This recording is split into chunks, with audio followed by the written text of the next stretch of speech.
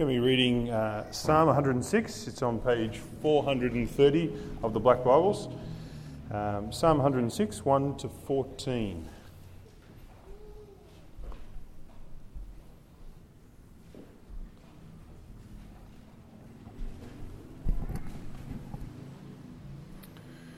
Verse 1.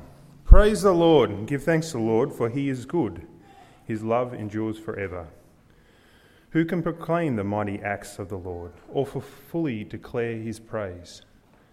Blessed are they who maintain justice, who constantly do what is right. Remember me, O Lord, when you show favour to your people. Come to my aid when you save them, that I may enjoy the prosperity of your chosen ones, that I may share in the joy of your nation and join your inheritance in giving praise. We have sinned, even as our fathers did. We have done wrong and acted wickedly. When our fathers were in Egypt, they gave no thought to your miracles.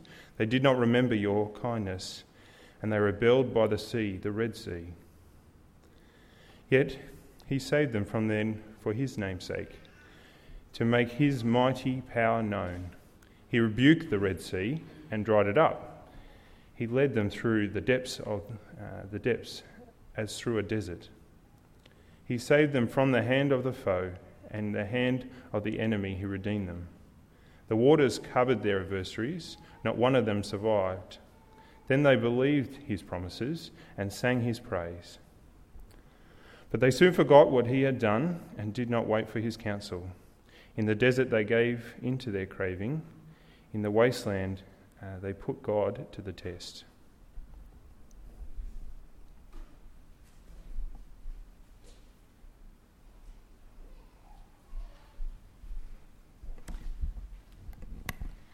Good morning. The second reading is from Acts chapter 4, starting at verse 32 and ending at chapter 5, verse 21. That's on page 773.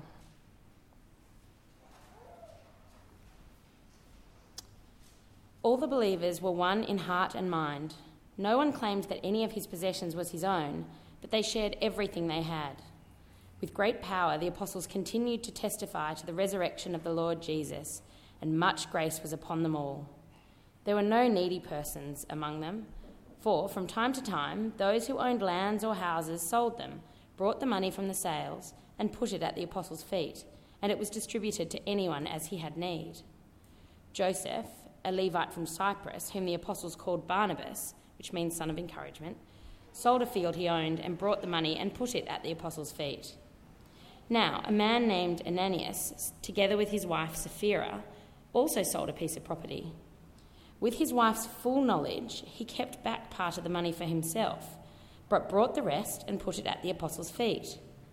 Then Peter said, Ananias, how is it that Satan has so filled your heart that you have lied to the Holy Spirit and kept for yourself some of the money you received for the land? Didn't it belong to you before it was sold? And after it was sold, wasn't the money at your disposal? What made you think of doing such a thing? You have not lied to men, but to God. When Ananias heard this, he fell down and died, and great fear seized all who had heard what had happened. Then the young men came forward, wrapped up his body, and carried him out and buried him. About 3 hours later, his wife came in, not knowing what had happened. Peter asked her, Tell me, is this the price you and Ananias got for the land? Yes, she said, that is the price.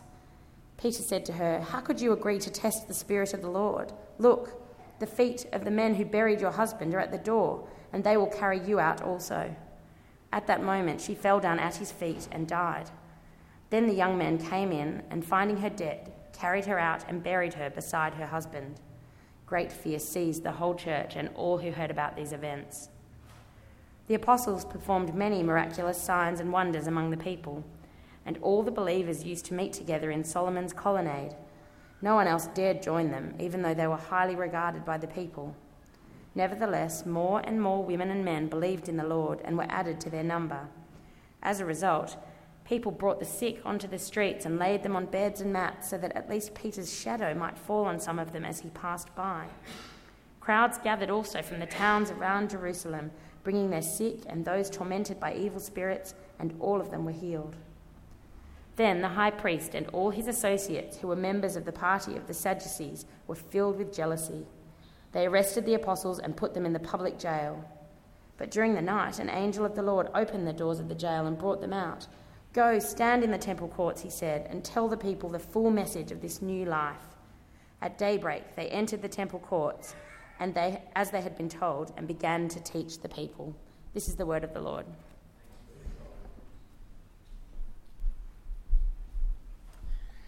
Thanks, Nat. Let me again welcome you. If you are new or visiting, we're picking up in the book of Acts. And so where Natalie just read to us is where you want to have open. Acts is an exciting book. We're watching the good news of Jesus, yes, start localised in Jerusalem, but as Jesus requested and commanded, spreading throughout the whole world, an activity that even we today are involved in by God's Spirit. And so let's pray that God might encourage us powerfully with his word, that we might live for him. Let's pray. Our Lord and Father, we thank you for your word. We thank you for preserving it for our benefit and speaking to us through it by your Spirit. This morning, Father, speak to us. Take away the distractions and the blockages that make it hard to hear, whether it's the heat, whether it's the things of the week that are in our mind, whether it's the sin that weighs us down. Father, relieve them from us that we might hear your word. And Father, we pray that in hearing your word, we might be changed in such a way that we please and honour you. In Jesus' name we pray. Amen. I was chatting to someone earlier in the week about how you choose a church. Thinking through that kind of issue at the moment, he really helpfully said how wouldn't go to a church that didn't preach the truth. That was the key. He's absolutely right. The mark of a true church has to be faithfulness to the gospel message. We're working our way through Acts and in the early stages of church, and it's built on clarity about Jesus, clear proclamation. We're only 4 chapters in, and already we've had a speech from Jesus and 3 speeches from Peter. There's lots of clear speeches and teaching about Jesus. It's essential. As we just finished that reading, Peter got released by the angel in 5 verse 21 or verse 20. That he might go and tell the people the full message of this new life. Clear teaching about the Lord Jesus is an essential mark of a real and true church. Because Peter gets up and does it. If you skip a little later, 5 verse 30, he stands up and says, "The God of our fathers raised Jesus from the dead, whom you killed by hanging on a tree. God exalted him to his own right hand as Prince and Saviour, that he might give repentance and forgiveness of sins to Israel. And we are witnesses of these things, and so is the Holy Spirit, whom God has given to those who obey him." Peter stand up and give this really clear, kind of like a 5-point gospel explanation. So point 1, Jesus was killed on a tree. That is, he bore our sins, he bore the wrath of God. The significance of the tree is that he takes the curse of God upon him. Second point, that Jesus was raised. The Father saw Jesus' sinless perfection, that death could not hold him, and so he had to be released. Third, he says Jesus is now raised as a Saviour. That is, Jesus is alive and well, he sits enthroned, he rules over all. That has implications. His fourth point, he gives repentance and forgiveness. That is, Jesus takes that once-for-all work he's done and applies it to the individual, bringing about repentance and forgiveness in them. And finally, Peter says, well, that's the ongoing role then of himself, but also the Holy Spirit, to bear witness to that, to speak about the truth of Jesus, to make him known. A true church is marked by clear preaching. Must have that. But is a 5-point summary all we need? Is that just the sign of a true church?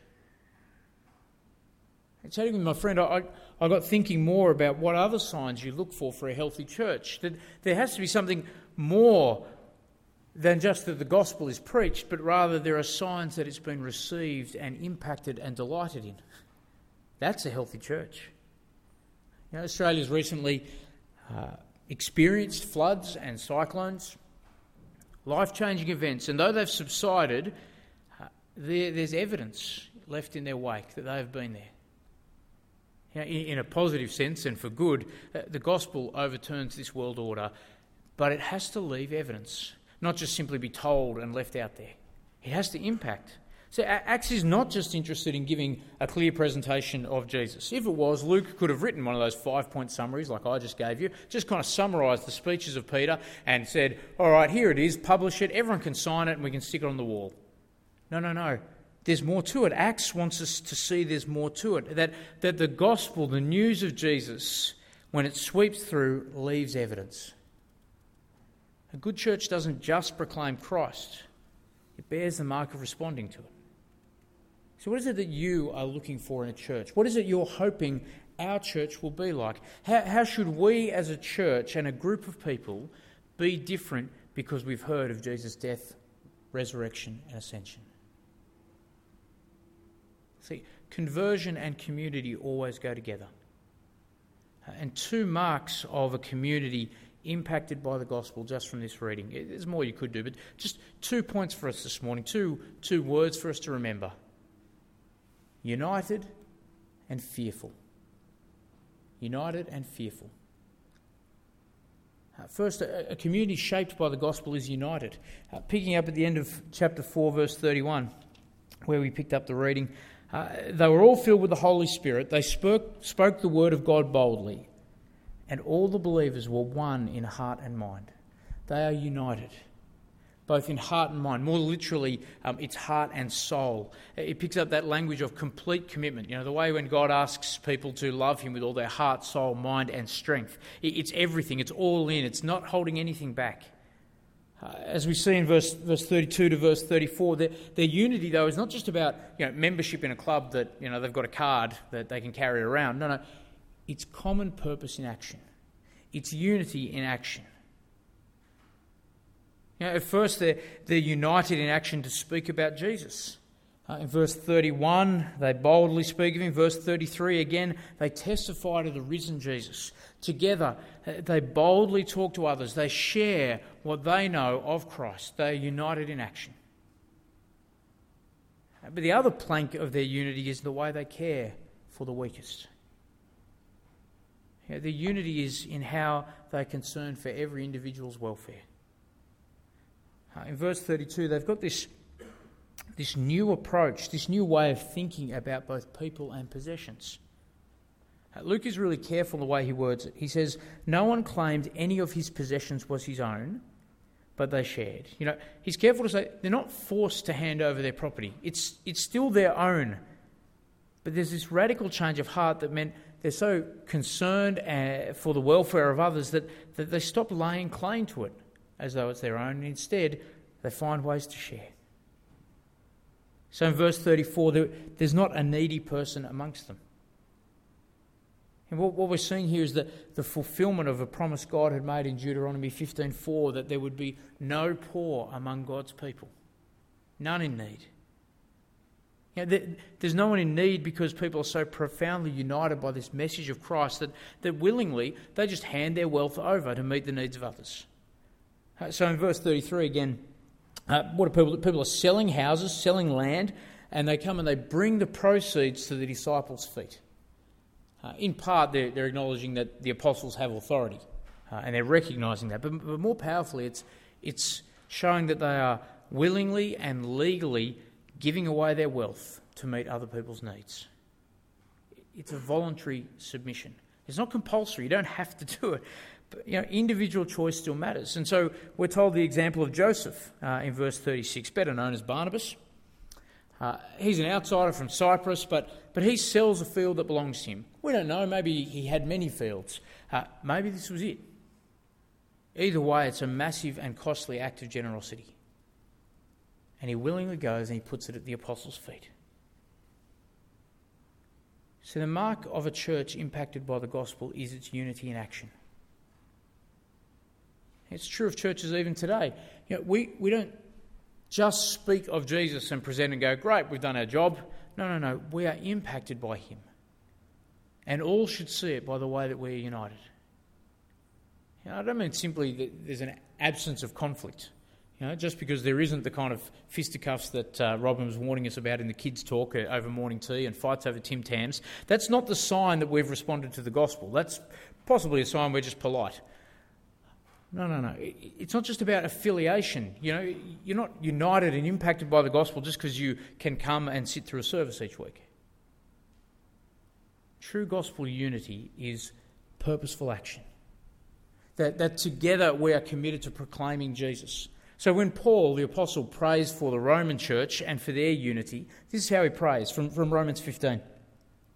May the God who gives endurance and encouragement give you a spirit of unity amongst yourselves as you follow Christ Jesus, so that with one heart and mouth you may glorify the God and Father of our Lord Jesus Christ. So what's he praying for? He's not praying that they wouldn't have conflict. He's not praying that they'd have excellent quality membership courses. No. He's praying that they would be united, and it would be evident in the fact that with one heart and one mouth they get on with the business of praising God and glorifying him and making Jesus known.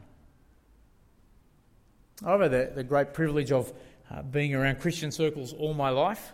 I understand I went to my first service about 2 weeks old, a bit under. And aside from illness, I can't remember ever missing a Sunday.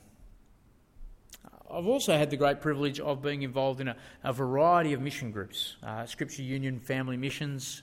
If you don't know what they are, basically they're a chance you go away with a bunch of other Christians from different churches, go to a holiday destination, and you try and run some programs, some fun activities that will be attractive for people who are kind of a little bored with just going down to the beach. And they'll come and they'll have fun, but they'll also get the chance to hear about Jesus. And all this, what I've noticed is the different quality in relationships in normal church to mission groups. So in church, you actually spend more time with each other. You've often shared, I suppose, life over a longer period. You've probably discussed more theology. You've probably been in a Bible study group with people, and so you've talked about that sort of thing. And yet, the sense of unity is often stronger in a beach mission, where you don't know people as well. You haven't known them for very long. In fact, you kind of join a team and you're in it for a couple of years and then you're not. It's kind of a short relationship. Even the kind of theological nuances just get put aside because you're too busy getting on with telling people about Jesus to worry about the intricacies of what do you think of verse 8. You just get on with it. There's this powerful sense of unity. And that's the model of Acts and the prayer of Paul. True unity isn't passive. It's about active common purpose. I've heard people complain about, for example, lack of men's ministry, and they feel disconnected. The solution is not, let's run more events for men in church to socialise and talk with each other. No. The solution is men taking the chance to get in and do gospel ministry with other men. In our Connect group this year, we've appointed someone to think through how we can make our group a blessing to the broader community, so that we're not just existing for ourselves. And actually, I expect if we do it well, we'll be a more united group because of it. Now, it doesn't mean we're all doing the same thing. I'm aware that the Tuesday morning Women's Connect groups are committed to supporting the work of Playtime. Now, not all of them can go there. And so some of them, some will go, but others will help. They can prepare crafts. They can go along and drop off some morning tea. Other people come in and help doing so. There are different ways of being united, but unity won't come from in principle agreement. It'll come from practical action. In part, practical action to proclaim Jesus, but more than that. The mark of a church that actually has been impacted by the gospel is that it will be marked with courageous generosity. Now, any church's credibility hinges on its care for the weakest member. Our credibility depends on how well our weakest are provided for. In Acts 4:34, there wasn't a needy person amongst them. It wasn't just that a few wealthy skimmed from their excess. It wasn't just because they paid the staff's wages and they could get on with it. No. It was sacrificial giving to meet the physical needs of the poor amongst them. As Ambrose said in the 4th century to a church leadership who beautified their buildings at the expense of serving the poor, he said, "A slave redeemed at the church's expense is a far better decoration for the Holy Communion table than a golden chalice." What makes our church beautiful is the way we care for the poor. Our credibility as a church is in our care for the weakest. That's why I'm so encouraged when I see meal rosters happen here for families with a newborn, because at that stage, the weakest member in our community is that newborn. Likewise, all the time I'm seeing meals made for those who are sick or those who are in need in our community. I see people in our church giving away furniture to help those who need it. I know there are those who house others who are without a safe home. We do have a lot of possessions, but the gospel impacts us to not lay claim on them for ourselves. Often the challenge for us, I suppose, is how society is structured. Often it's structured in such a way that economically rich Christians end up in different churches to the economically poor ones. Not always and not completely, but it happens a lot. But a church impacted by the gospel will find ways to go beyond that, won't we? As a church in rural Australia, country Australia, a country town that I know of, in the 70s, they decided that they would buy 2 houses and house some refugee families, boat people from Cambodia. And I kind of go, there is a church who was creative in expressing unity and generosity. Finding ways to give away their wealth so there'd be none in need. So the first mark of us being impacted by the gospel, of us being a healthy church, is that we are united in proclaiming him, united in caring for those in need. The second feature is that of fear. A community shaped by the gospel is fearful. Not fearful of people, don't get that wrong. In Acts, there are religious leaders who've gotten Jesus murdered, and they've commanded now Peter to be silent about speaking of Jesus, and yet the believers prayed for boldness, they prayed for courage, they were given it. In 4 verse 31, in face of opposition, they just kept speaking the word of God boldly. In 5:14, you look down and you see more and more people are added to their number, but as we read before in 5:17, out of jealousy, the high priest had them locked up. As the story goes on, an angel releases Peter to preach in the temple. And so when the council, this jury, come together to try Peter for speaking about Jesus, the egg is on their face because the guy they thought was locked up comfortably away is actually out there again talking about this Jesus. And as Peter makes clear to them in 5 verse 29, we must obey God rather than men. That's the fear of a true gospel community. They are marked by, and we are marked by, the fear of God.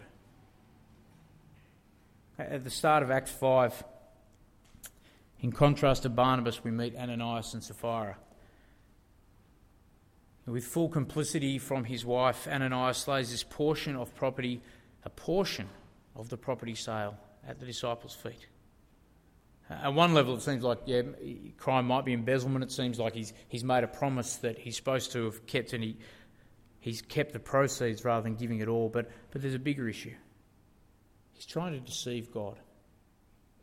He's effectively breaking unity, not just with the people there, but with God himself. In verse 3, Satan has filled his heart so that he would lie to the Holy Spirit. Peter makes it clear, verse 4, he was under no compulsion. He didn't have to give. But he's got some desperate attempt to keep up appearances, to make it look like he's a follower of God. And so he lies ultimately to God.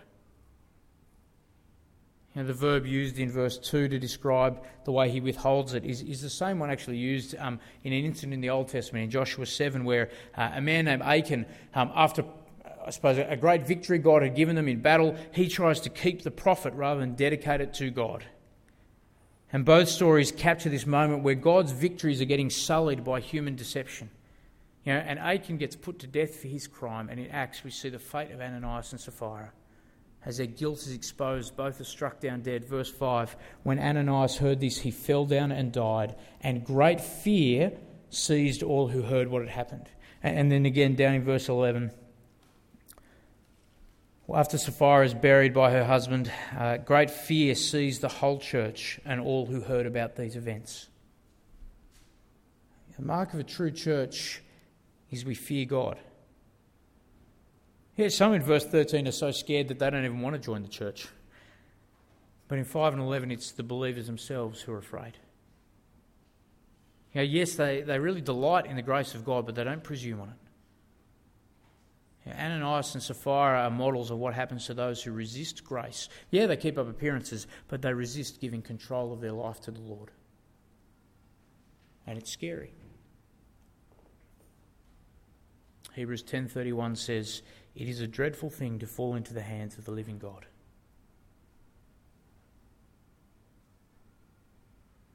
The mark of a church impacted by the gospel is fear.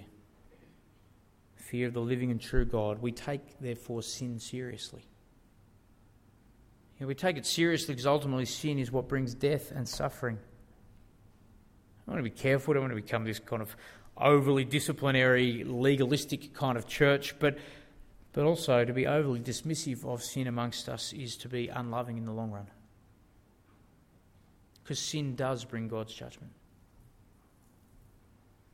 In 1 Corinthians 11, Paul actually sees the physical sickness in the church there as connected to the fact that they don't take sin seriously. Likewise, in James 5, James encourages, that for this sick person, they might need to confess some sin. Not all suffering and sickness is because of sin, but we mustn't be fooled that none is. The mark of a true church is we take sin seriously. Ananias and Sapphira, they were struck down instantly, but just as tragic is that slow spiritual death of an unrepentant sinner.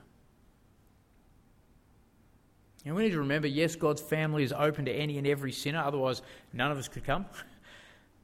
But full fellowship is only open to the repentant sinner.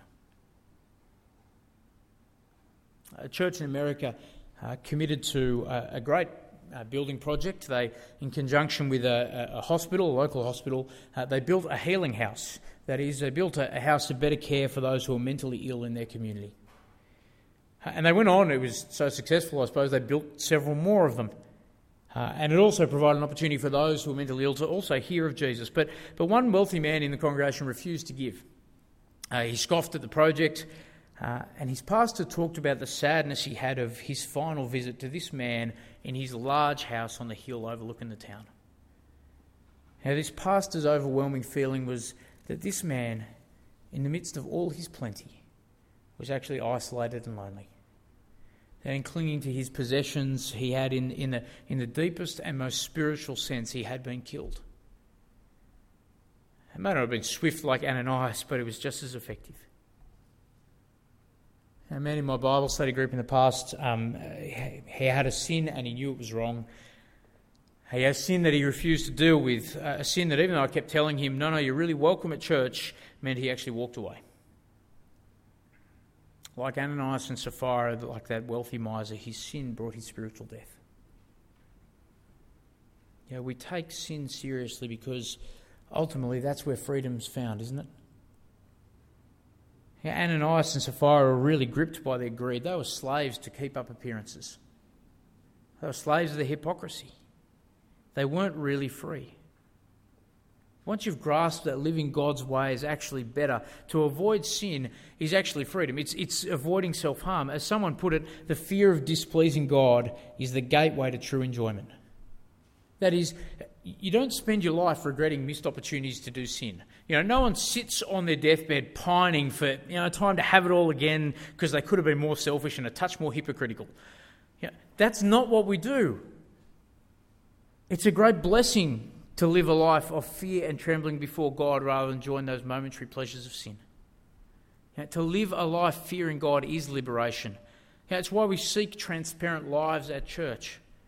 As it was put in the East African revivals, we live in a house without ceilings or walls. Our fear of God means we want to share our struggles with each other. We might be rebuked and prayed for. And that requires spending enough of our lives together that our faults can actually be seen, not just our strengths. I hope you're not off to find a new church. That wasn't the goal of raising the issue of what the marks of a true church are. I hope rather you're serious about investing in our church, in making our church one that is impacted by the gospel, making sure that we are one in heart and mind, that we are people who fear the Lord our God. Why don't we pray that God would help us? Our Lord and Father, we thank you for the gospel message. We thank you for Jesus who has died and risen and now reigns. Father, we thank you that in him there is forgiveness. We thank you that by your Spirit that message keeps going out, and we pray that you would impact us individually and impact us as a community, that we would be united, that we would have one heart and mind, and that we would be people who have a true, right and freeing fear of you. In Jesus' name, amen.